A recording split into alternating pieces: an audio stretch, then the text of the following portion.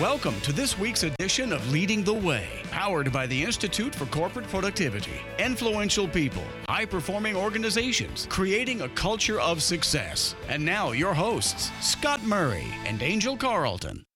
Hello again, everybody. Great to have you along in this Sunday afternoon. We are delighted to welcome you to yet another edition of Leading the Way.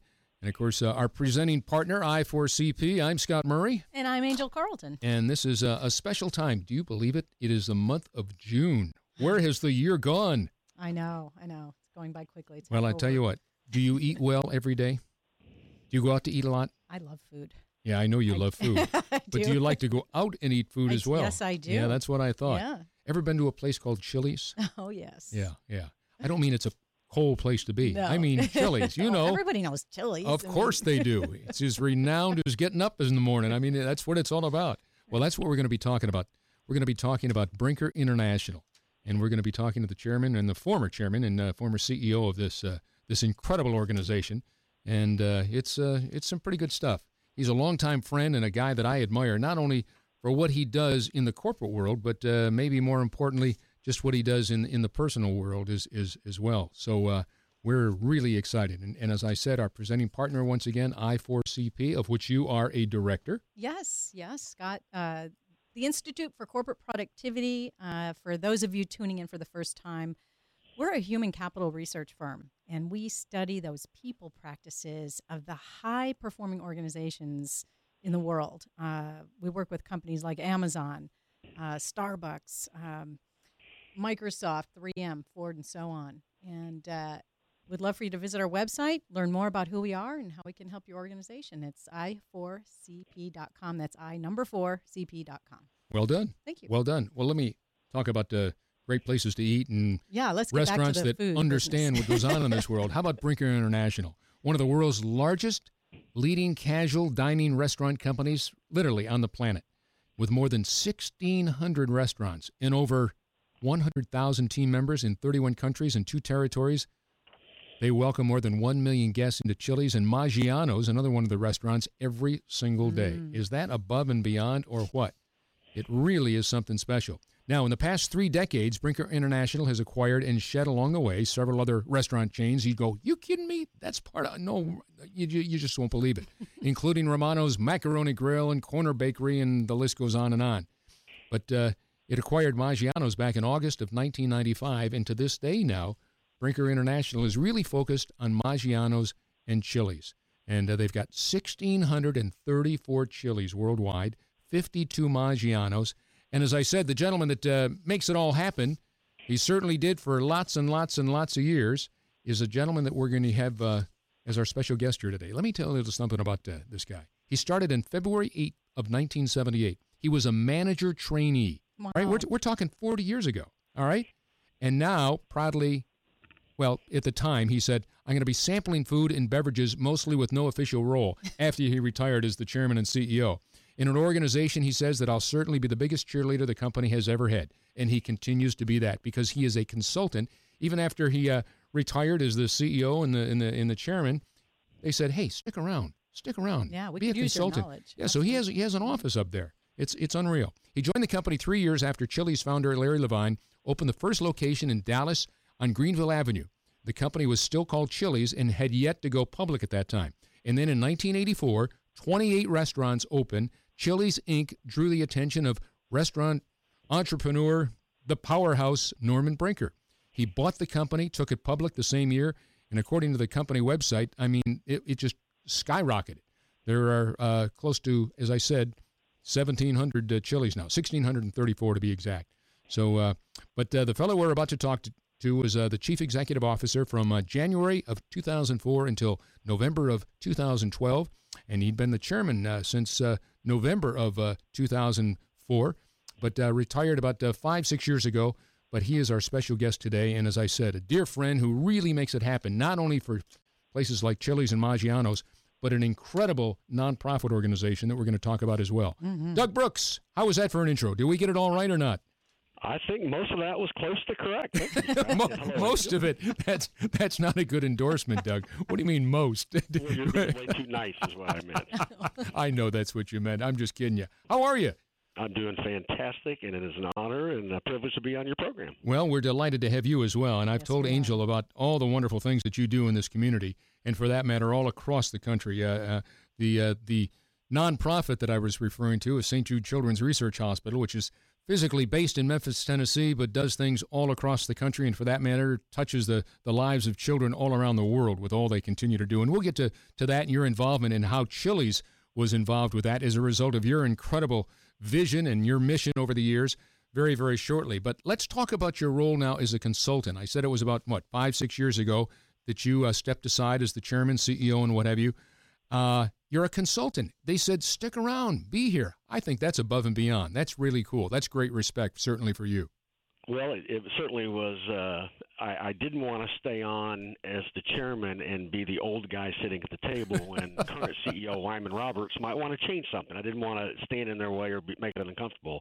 So I got the next best thing, which is a free office and the chance to still be engaged with all the people. So 2 or 3 times a week, I'll probably have breakfast or lunch with one of the executives or rising stars in the company. Occasionally they'll roll me out to make a speech, do an interview. Just it's awesome, a place that I spent my whole career. Now I get to sort of unofficially help, not just be a cheerleader, but occasionally sample some food and beverage, but also just help develop the young leaders in the company as well. Good for you. Good for you. Let me ask you this before we move on with our program. How have things changed the most? Are there 1 or 2 things that you said you jumped on board 40 years ago, for Pete's sake? You were a manager trainee back in 1978, and now here we are in 2018, brand new century, 4 decades ago. The biggest changes between what it was like then and what it is today. What comes to mind? Well, how long is this program? Everything has changed. Cliff Notes version. The thing that hasn't changed is people still normally eat 3 meals a day, thank God. But from the competitive marketplace, when Chili's first opened, Mom cooked meals mostly at home. People went out for special occasions only. Now every meal is going out. Very few moms cook meals for the kids anymore. And then the competitive landscape is different. There's over 1 million restaurants in this country. There were very few when Chili's first started. And then most importantly, kind of the technology and I call it the Amazon factor, which we can talk about more. People wanting things delivered to them has completely changed retail and restaurants. Folks now order with their hands and their devices versus their cars. So everything has changed, which is what makes it exciting, but also very challenging. You got to be creative, you got to be innovative, and you have to come up with new ways to deliver your food to that same hungry guest. Well put. Well put. Well, as I think you already know, we kind of prefaced you on the whole idea of what the program is all about. Leading the way, we kick things off with a little something we call Your Journey to Success. It's our lightning round segment, and it's quick and efficient, but we kind of give our listeners a chance to find out who you are and what you're really all about and how you became the leader that you have become through the years. So let's start with question number 1. First job that you had, and what'd you learn from it? Well, my first job, before child labor laws were put in place, I was 13, and I worked at a place called Youngblood's Fried Chicken. I was a summer busboy and dishwasher, and you don't get much lower on the food chain than summer Right. busboy and dishwasher. But this Youngblood's Fried Chicken is at the corner of Preston and Forest. Those of your listeners in North Dallas, there's actually a Starbucks there today. But it was amazing. There were 2 managers. One was named Mike, one was named Bob. And you would think that if you went to work for a company, there'd be similar leadership or management styles by the leaders. Of course, this was a small family-owned company. But Mike and Bob couldn't have been more different. Mike hired me. The day he hired me, knew my name was Doug, and every time he spoke to me for that summer, he said, always said Doug, always respectful. He'd walk by the dish area and say, hey, things look great. He'd see me bust a table and say, hey, thanks. If he wanted me to mop the floor, he'd say, hey, when you get a second, Doug, can you do that? And then he'd follow up. I mean, Mike was amazing. Looked me in the eye, treated me with respect. I was this young kid. Okay, Bob, well, unless hay counts, Bob doesn't know my name today. I was invisible. I was invisible on the job. When you got your time clock and left, he'd sign it, wouldn't look at me, never said a word. And so what I learned was how important it was to treat people with respect, no matter who you are in the organization. Mike treated me like I was the most important employee in the company. Bob treated me like I was invisible. And, certain people, I think, as they grow in titles, they think that title earns you respect. Well, titles don't earn you respect. Leaders have to create the dynamic between you and that employee. And no matter who they are, everybody is important, particularly in the food business. Everybody's important in the process, the dishwasher, the busboy, as well as the manager. And I learned at Youngblood's Fried Chicken from Mike that when I was the leader, I was going to treat everybody that worked for me with respect. Mm-hmm. Boy, what a great experience to be exposed to two totally different types of leadership styles. And as you grew into your career, you got to choose which one to mimic. Exactly. Yeah. Well, I think that's part of the fun things of when you're young and you work jobs. You learn from your bosses who you want to be like and who you don't want to be like. Absolutely. Great Absolutely. Point. Great point. So, well, that leads into our next question here. Who are your top two mentors in life, and how did they influence you as a young professional? Well, my mentor and hero, one of them was my mother. She raised 8 kids. And worked the entire time we were growing up, and she was just the most positive, wonderful human being that ever lived. And what I learned from her, besides her work ethic, was just the way she made people feel. Whoever she met, whoever she talked to, she kind of made them feel like they were the only person that she met that day. She made them feel special. She made them feel welcome. And so I lived my whole life trying to live up to her work ethic, but more importantly, live up to the way she made people feel. And the second one, Scott already kind of mentioned, the greatest leader in my life, and I think in the history of the restaurant industry, a guy named Norman Brinker, coincidentally, who spent most of his adult life in Dallas. But not only was he the greatest restaurateur, he also was this incredible leader that sort of had this great balance. Most people that you work for seem to be either real numbers-oriented or real people-oriented. They sort of left side, right side, and Norman had this amazing, perfect middle ground. He wanted to win. He loved beating the competition. He cared about numbers and business, but he also was a real people person that developed people and let you know he was on your side. And the day he showed up at Chili's in July of 1983, he not only transformed the company, he transformed the careers of many people, and I was lucky enough to spend 23 years working alongside him and learned about business and about people. Yeah, he was something special. I had the good fortune of certainly not knowing him as well as you did, but knowing him through different nonprofits and what have you. And as a matter of fact, the family, you'll probably recall, they had the funeral for Norman was at the Meyerson Symphony Center, and they asked me if I would MC the festivities. No, not festivities, but the ceremony. And I was totally blown away by the people that showed up. It was like a who's who all across literally the entire nation, or for that matter, around the world. Not just restaurant people, but just the creme de la creme of people that make this world go. I was just totally blown away, Doug. It was unbelievable. I just stood there and said, wow, he's here, she's here. It was unbelievable. You may remember, Scott, I was fortunate enough to be asked to be one of the folks to give Norman's eulogy. Oh, I do remember it well. Ross Perot Sr., and you may remember his nephew, William, Cindy, his daughter Cindy's son, who just a week ago graduated from college. He was 12 years old on that day in 2009 when he got on stage and blew everyone away as a 12-year-old talking about his grandfather. But that was quite a day. Oh, my gosh. You're right. Yeah. He had politicians, polo players, restaurateurs, business people. Anybody that was anybody, they were there. Yeah. Respectfully for Norman Brinker. We're talking to Doug Brooks, former CEO and chairman of Brinker International. We're back with more after this. Leading the Way. It's about influential leaders and the business practices leading companies use to impact market performance. That's what the Institute for Corporate Productivity, or I4CP, does on a daily basis. We work with leading companies, from Amazon to Boeing, and REI to 3M, to not only discover the best people practices of high-performance organizations, but the next practices, those that will define market leadership in the years ahead. Senior HR, learning, talent, and diversity executives from many of the most respected companies in the world rely on I4CP to ensure that their efforts will make the greatest impact on the business. After all, it's difficult to stay ahead by only looking behind. I4CP's focus on next practices is what today's top companies rely on to lead the way.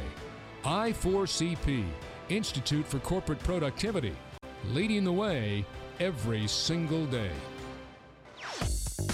And now back to Leading the Way, powered by the Institute for Corporate Productivity. Here's Scott Murray and Angel Carlton.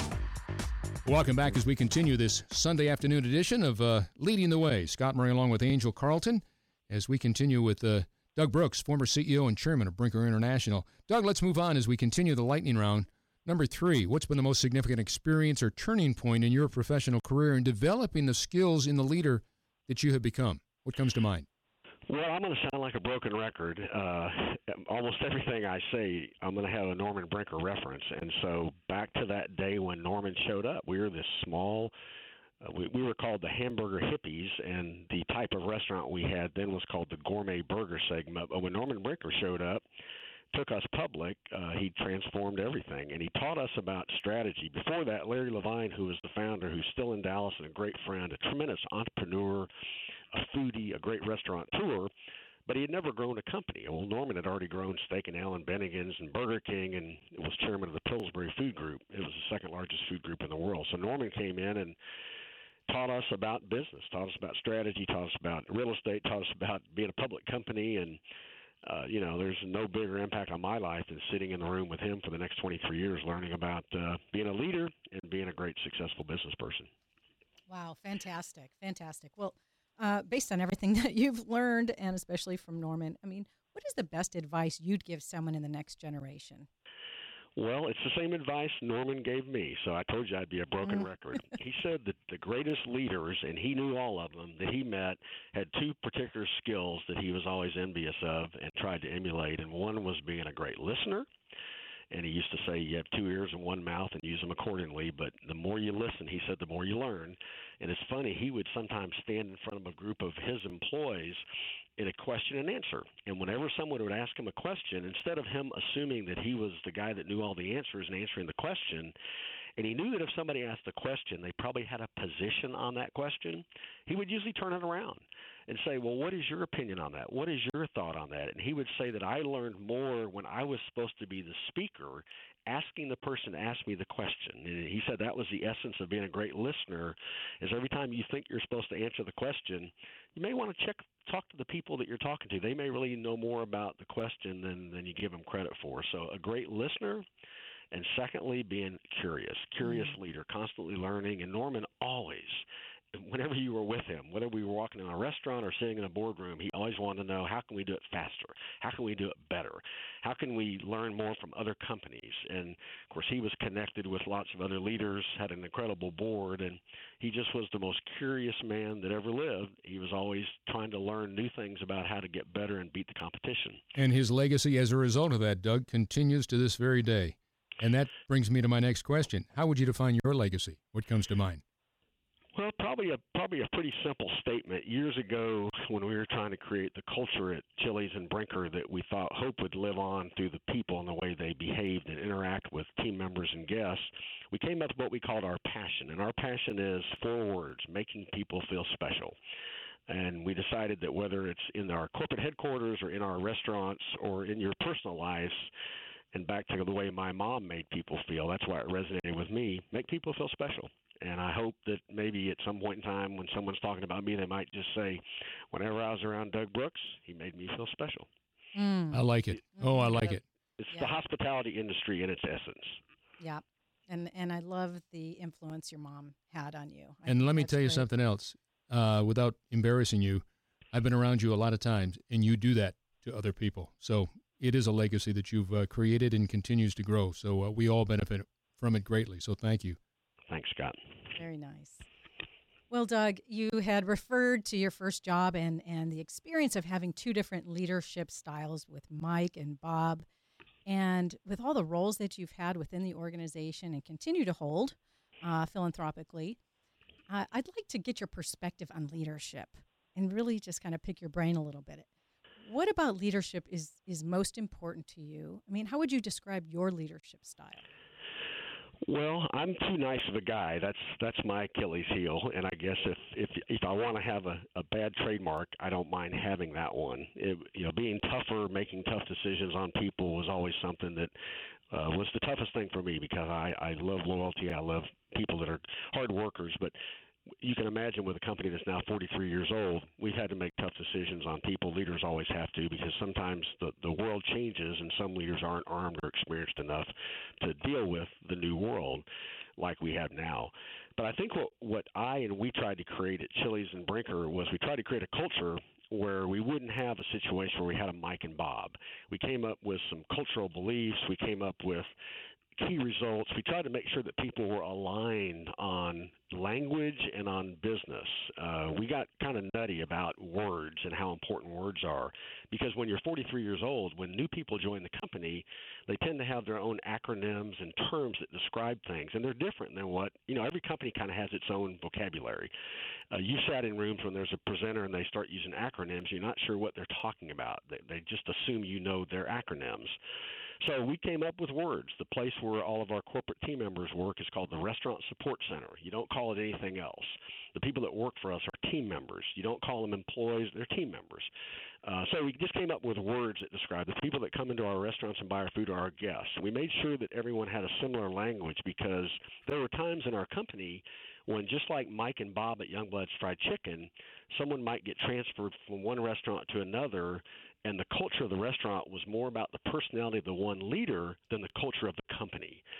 So we went through this pretty detailed time and process years ago and tried to come up with our passion and our cultural beliefs and our words, and using storytelling and focused feedback, and just all the sort of types of leadership and management styles and behaviors that we hope would create Mike and Bob acting the same instead of Mike and Bob acting totally different. Yeah. And again, with 125,000 team members.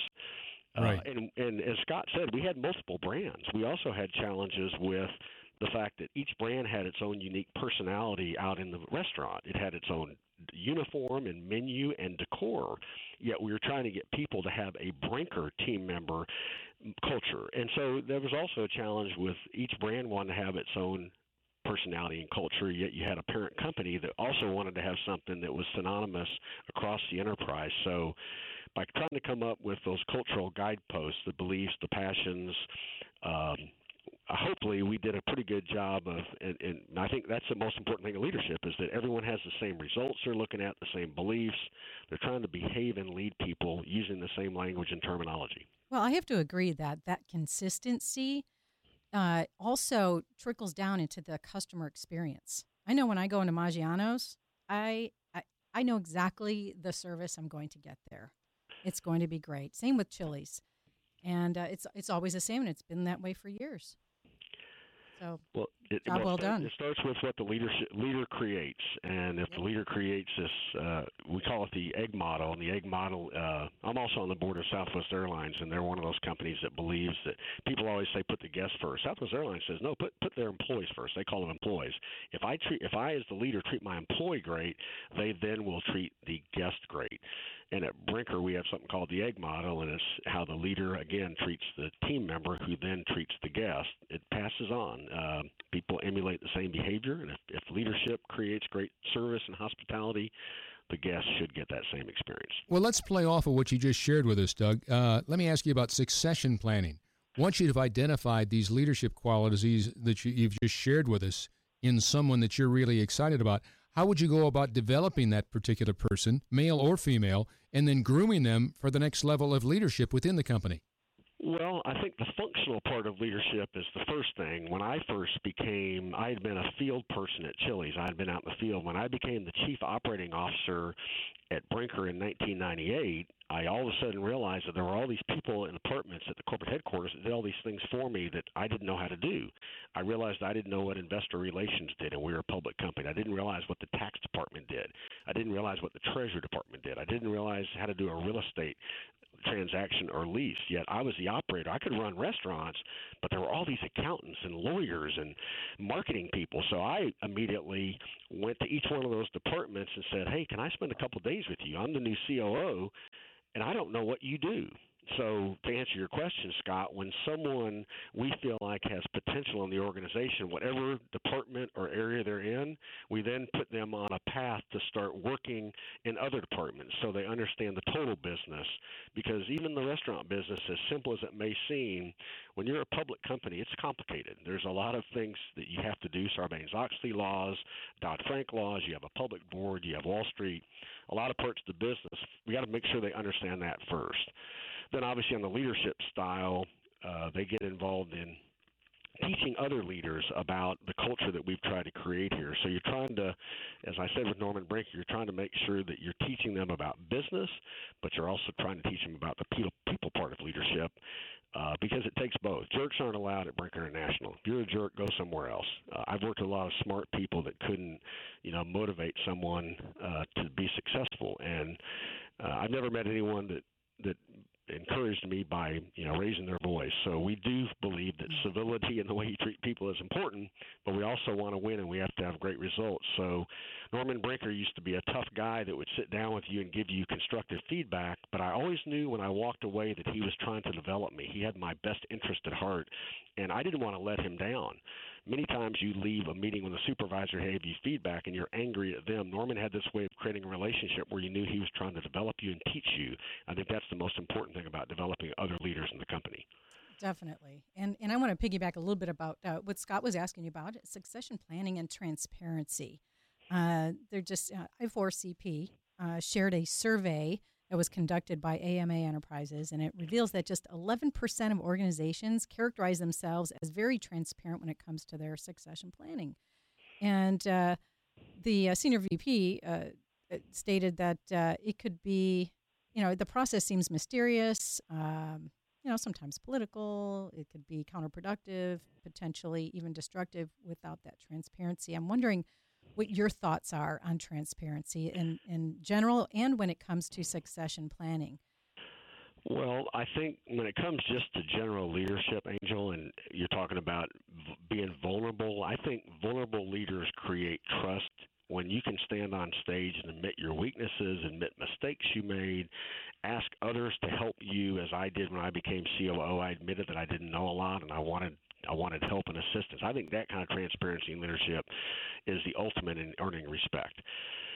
But succession planning is tricky. It is very tricky. So I can tell you that, and maybe let me even go down a couple notches. I won't talk about succession planning first. Let's talk about when someone informs their board or their leadership team they might be thinking about retiring. One of the challenges of that transparency is immediately the people on the other side of the table think, okay, well, this person's thinking about retiring. They probably may be lame ducking it. They may not have the same attitude about work. They start worrying that, okay, they're not going to be quite as motivated as they've been before. So you have to be careful.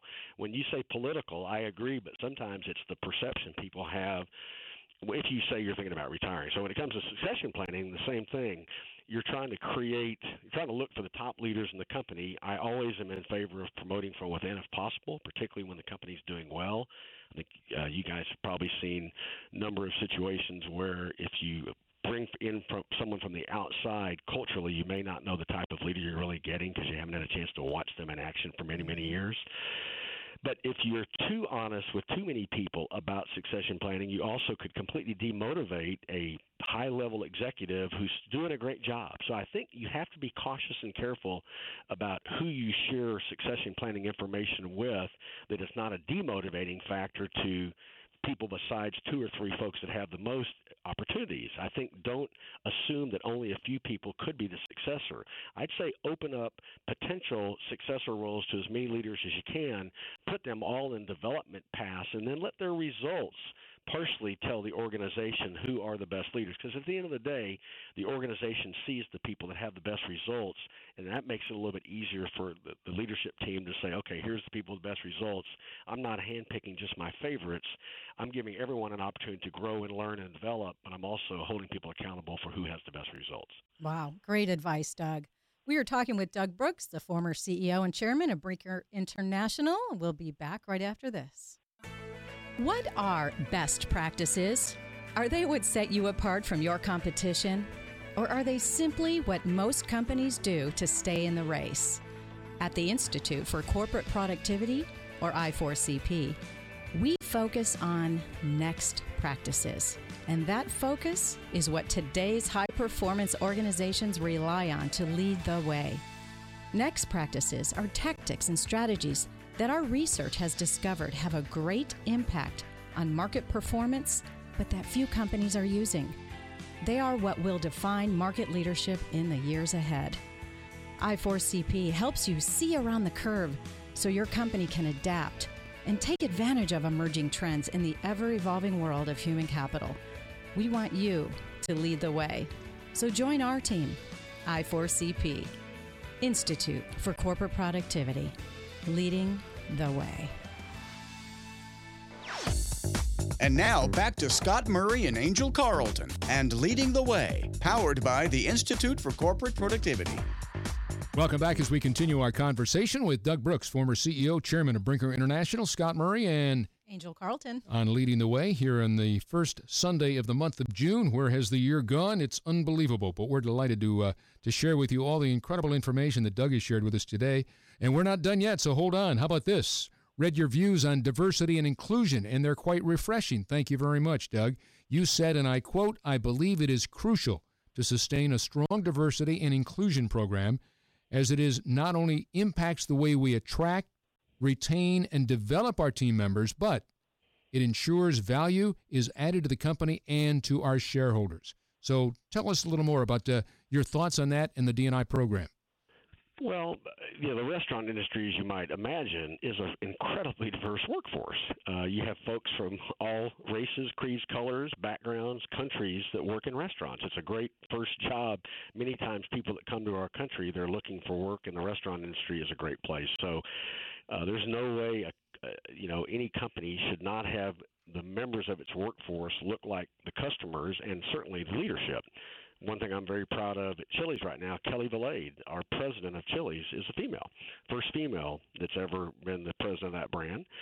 And I recently joined the University of Houston Board of Regents, and University of Houston is the second most diverse college in the United States, and our chancellor and president is an Indian woman named Renu Katur. So I think diversity can certainly be background. It also can be geographical. Mm-hmm. I think whether it's a boardroom, whether it's a leadership team, whether it's a restaurant, the more diverse your workforce and team is, the better opportunity you have of understanding your team members, your guests, their needs, and perspectives. And perspectives and respect are so important in business. Totally agree. Totally agree. That's where innovation comes into play. Well, that's great. And speaking of innovation, with so many industries changing, as you alluded to earlier, Doug, as a result of the rapidly evolving high-tech world, how is technology impacting the restaurant industry today? Well, in all sorts of ways. Luckily, people still eat, and you can't download food. You have to purchase it. But the problem is, I call the holiday season of 2016 was when the Amazon factor hit. So November and December of 2016, that was the first big time where consumers shopped with their fingers instead of their cars. And so, by the way, if you've looked at most suburban retail centers, there's this symbiotic relationship between restaurants and retail. Retailers are there, restaurants are out in front of them, and when people would shop, they would eat. So if all of a sudden they're not shopping, guess what? Restaurant sales went down. So in 2017, you saw retailers declare bankruptcy. You saw CEOs lose jobs. Most recently, Toys R Us. So anybody that has lots of bricks and mortar, and by the way, I think Scott said we have 1,686 bricks and mortar buildings. We've had to evolve and create online, better ordering, better purchasing, better apps, omni-channel strategies. Maggiano's has a huge part of their business now that is catering and to-go. You can sit in front of almost any office building in North Texas at lunchtime and watch the stream of cars come up to that building. It could be Jimmy John's, then it's Subway, then it's Corner Bakery, then it's Chili's. People are sitting in buildings and wanting food delivered to them. So Amazon has created this new mindset where consumers want food brought to them. And when Uber Eats in Dallas a few years ago started charging their customers $5 to bring a McDonald's order to their house, $5. So if you ordered a breakfast sandwich that cost $3, you paid more for the delivery. And millennials love it. They don't see that as an issue. They want people to convenience. So technology is at the center of all of those strategies. And it is funny talking about millennials. If you looked at the marketing departments and the technology departments at Brinker today versus 5 years ago, the average age is about 15, 20 years younger. Mm-hmm. All these young, smart millennials they're digital officers. They're driving all the strategies of how to reach the guest, and most are through better omni-channel strategies and technology. Mm-hmm. Yes. Well, gosh, you talk about technology. What are some of the trends for the next generation in customers are you seeing? I mean, can you share what the customer experience looks like today and where you see it going? Well, 20 or so years ago, Angel, fast casual became the dining of venue. So Chili's, Maggiano's, that's casual dining. You sit down and a server waits on you. Well, when Chipotle and Panera and Corner Bakery started, it was sort of the modern day cafeteria for us baby boomers. You went down the line, you paid, you sat down, you didn't have to tip. So you could eat in 20 or 30 minutes, where casual dining might take 45 minutes to an hour. So it's all about time. So I think the experience, whether you're in casual dining or in fast casual or even fast food, it's trying to make sure the guests can get their food quickly and pay. Chili's has these Ziosk iPads in all their tables, so you can pay yourself. You can get in and out faster. That's why delivery is so important. People don't have time to go out. So if they do go out, you better make sure to maximize their time. Make ordering easy, make it faster, make them able to come and go, or they're going to go somewhere else. Yep, absolutely. The world. It really is moving too quickly. Yeah, it is. Well, I tell you what, before we let you go, Doug, we've got to talk about the philanthropic side of not only Brinker, but of Doug Brooks. The passion that you both have continued to, it's an incredible legacy. It really is, and extremely inspiring to everybody that is around you people. We had Rick Shadyac on our show a couple of weeks ago, the man that calls us the shots at ALSAC and St. Jude Children's Research Hospital, and they are, as we have said many times before, touching the lives of sick kids all across the globe. And it's the first time I went there, I said, this is a Disney World for sick kids. It really is above and beyond. You, a few years back, created the Chili's Care Center, $50 million, and that sits as proudly as can be at St. Jude in Memphis. Tell us how that all came about and just why you continue to do what you do. And you tell me you've got something else along that same line now that's brand new. What is it? Well, Scott, I got involved back in 1998. Joe Hager, who was a board member at Brinker and really a close friend of St. Jude founder Danny Thomas, Joe asked me if I wanted to serve on the professional advisory board, which was then run by Dick Shadyac, Rick's father. So I didn't even know what St. Jude Hospital was. I went up there, fell in love with it, as you said, and got involved personally. Well, then the Chili's brand had always done things in the community, but we tested something in the Tennessee market where we actually asked our guests in National Cancer Month for a month to come in and color crayons on a piece of paper and give us $1, just $1. And we posted their pictures on the wall, and it was called Color a Pepper, Childhood Cancer. And anyway, that turned into, as you said, a $50 million commitment to St. Jude, which most of that money was raised by guests or team members. One day a month we give all of our profits to St. Jude, but the other days of the month, it's guests coming in, falling in love with the idea and wanting to help. So we ended up raising the $50 million in 8 years. They built the Chili's Care Center, which is a 300,000 square foot incredible building on the St. Jude campus. But our team members love St. Jude. If I was to tell anyone at Chili's we no longer were going to raise money for St. Jude, they'd quit. So currently we have now committed an additional $30 million, and we're supporting this. There's a school on campus where all the kids that are there being treated for cancer get tutored by teachers in the Memphis area. This is now the Chili's St. Jude School.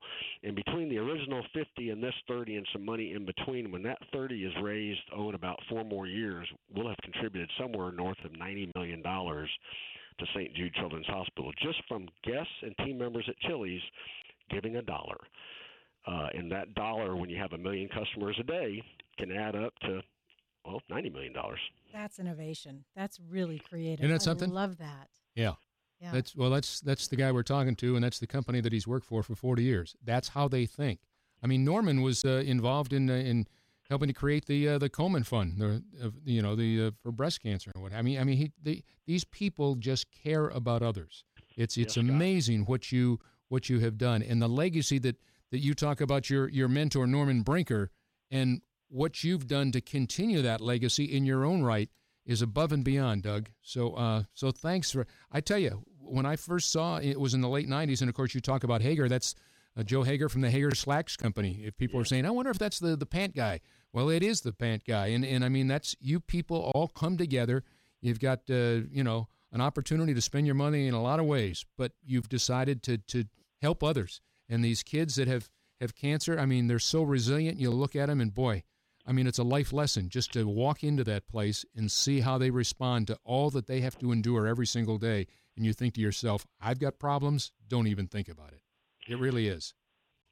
Well, thanks. There's nothing. It's pretty easy to get people aligned behind supporting St. Jude. There's a few words you never want to have a parent have to be told, and that is your child has cancer. And as Danny Thomas said, they shouldn't die in the dawn of their life. So it's a labor of love to raise money to help Rick Shadyac and take care of the kids at St. Jude Hospital. Well, you're right alongside him, Doug. I can't thank you enough. Any closing thoughts that you'd like to share with us? Angel, any final thought that you'd like to share with Doug? Well, I just want to say thank you for being here and sharing a lot of your wisdom and insights. You had some really great stuff to share, and exactly what Scott was saying, and how much we appreciate all the giving back that you do as a result. Well, thanks. Eat at Chili's, eat at Maggiano's. We're good. I wondered when that plug was going to come in there. Come on. They have a new burger called the Boss Burger at Chili's. You got to try it, Scott. See if you can eat the whole thing. All right.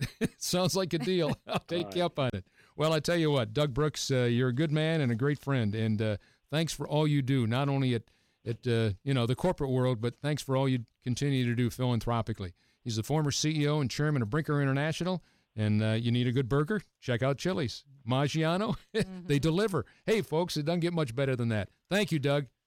Thanks, Scott. Thanks, Angel. Thank you. Doug Brooks, former CEO, chairman of Brinker International, making a difference in the lives of a lot of folks out there. So thank you much, Doug. We're going to be back with a little insight segment. Yes, we are. Stay tuned. All right, the good folks from I4CP coming back with some thoughts on all that we've shared with you today. Don't go away. Leading the way.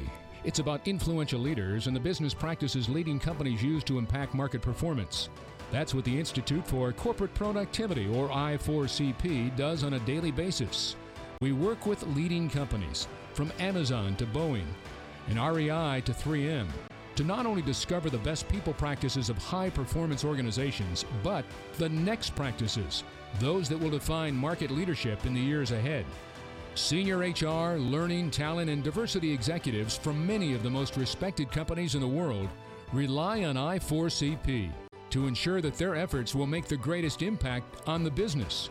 After all, it's difficult to stay ahead by only looking behind. I4CP's focus on next practices is what today's top companies rely on to lead the way. I4CP, Institute for Corporate Productivity, leading the way every single day. Welcome back to Leading the Way. Here are your hosts, Scott Murray and Angel Carlton. 4:47 on your Sunday afternoon. Great to have you along. Sunny on the outside, and here on the inside, we continue on. Hello there. I'm Scott Murray. And I'm Angel Carlton.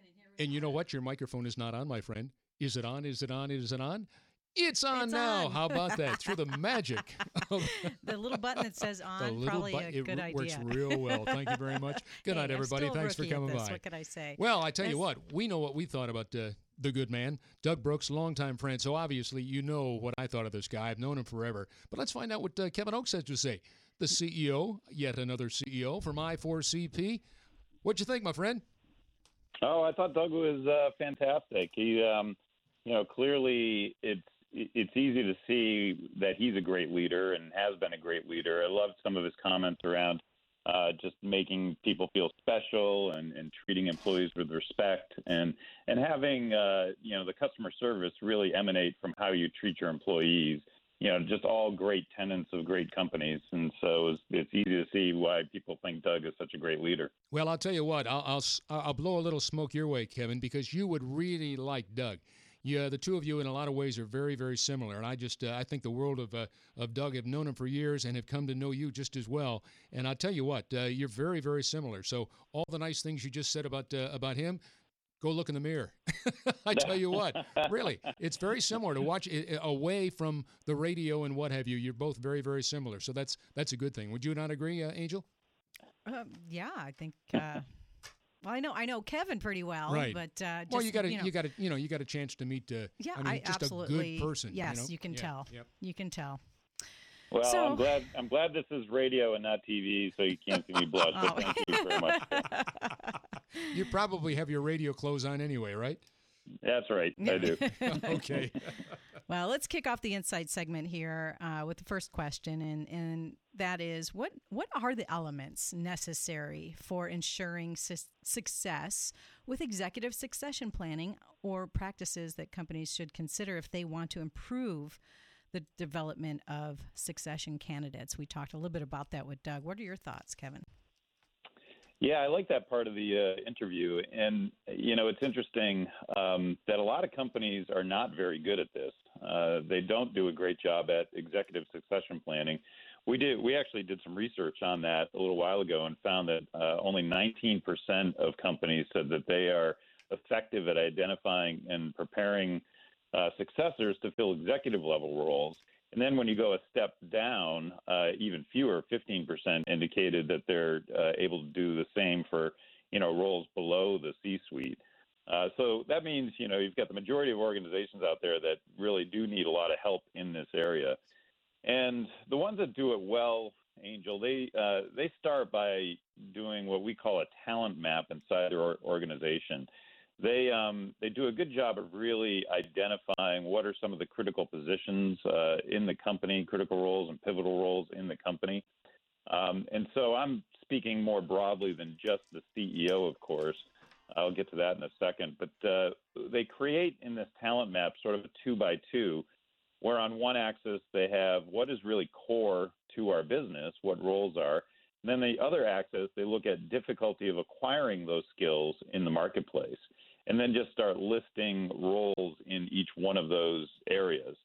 And then once they've done that, they then determine what skills those positions need. And I think that's a big part of it when you're thinking about CEOs as well. Before you start thinking about the person, start thinking about the skills and the capabilities that you want in that person, in that role, because that will inevitably start to change the actual people that you're thinking about. And then from there, go out and find and assess potential successors. We find that top companies do a good job at preparing for this. They know where successors might be, both internally and externally. So it's important to have a list or a talent pool of potential successors to critical roles. Part of that could be enlisting the help of others inside the organization for that. Sometimes they know where the hidden talent is rather than the obvious talent. So I think that's a good aspect that a lot of companies are doing. And then also, commit to developing your internal talent. The best successors really do come from inside the organization, but you're going to lose your good people along the way unless you are developing them, grooming them, even talking to them about their ability to be a potential successor long term. You want to make sure you're keeping that high potential talent inside the organization, so when the day does come when somebody's retiring or for whatever reason exits the position, you've got that great pool of talent inside the organization.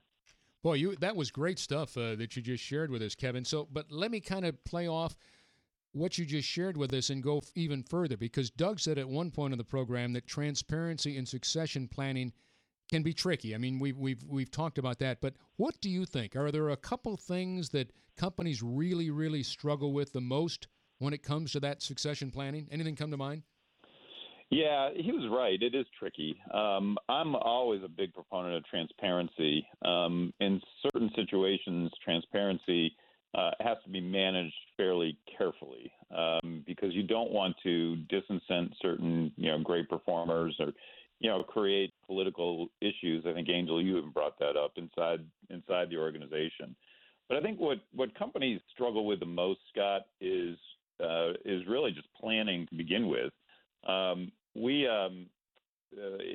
in research that we've done and research that others have done, when you look at the success and failures of CEO succession, you're twice as likely to fail if that CEO that was put in place was unplanned, and twice as likely to succeed if it was planned to start with. And a lot of companies just aren't planning, as I said before, and that really starts with the board of directors. And I think what's happening, and has happened over the last several years, is the boards are spending a lot of time on strategy we've talked about disruption on this show and organizational agility. They're not spending as much time as they used to on things like CEO succession. In fact, a study KPMG did a little while ago showed that only 14% of directors had a detailed board succession plan.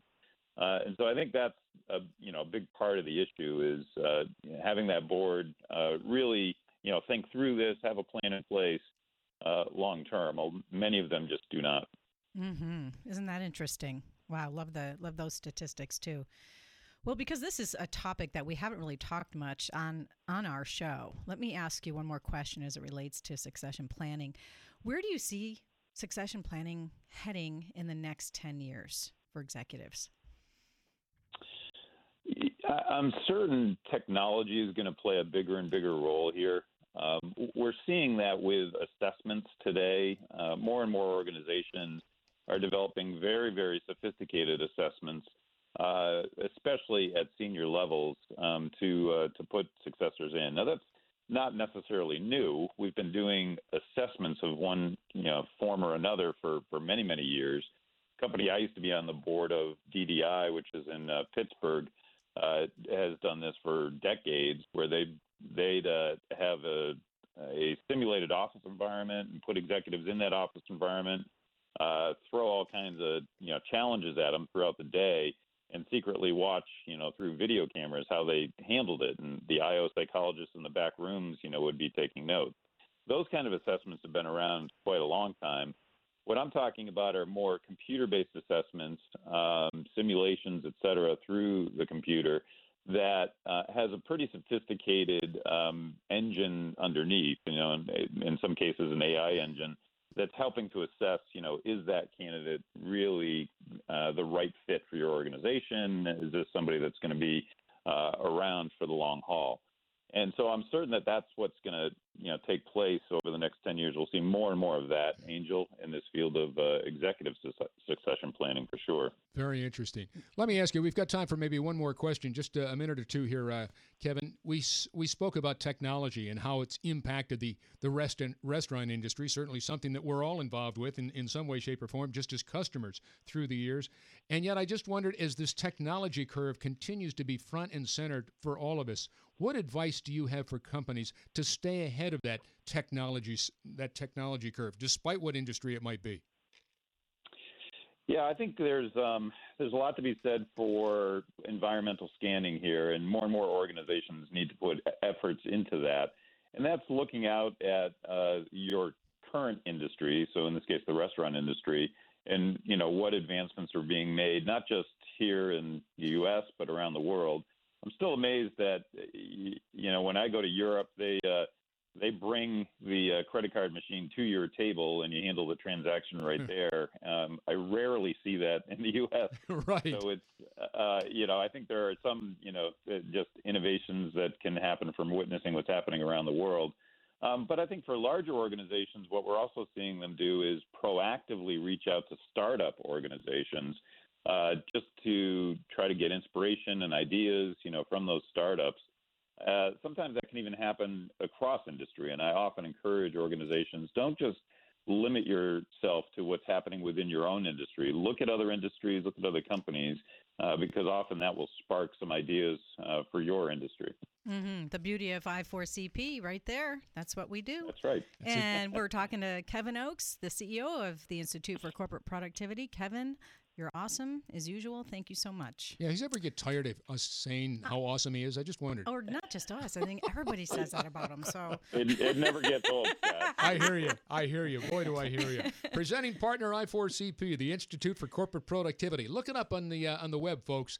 They're incredible in all that they continue to do every single day, and we're proud to be a part with their team. So thank you much, and we'll see you down the road again, Kevin. Thanks much. Okay, thanks, Scott. Thanks, Angel. All right, thank you much. Well, that'll do it for this edition of Leading the Way. Until next week, I'm Scott Murray. And I'm Angel Carlton. And as we always remind you, live your legacy by leading the way. Till next week, so long, everybody. Good night.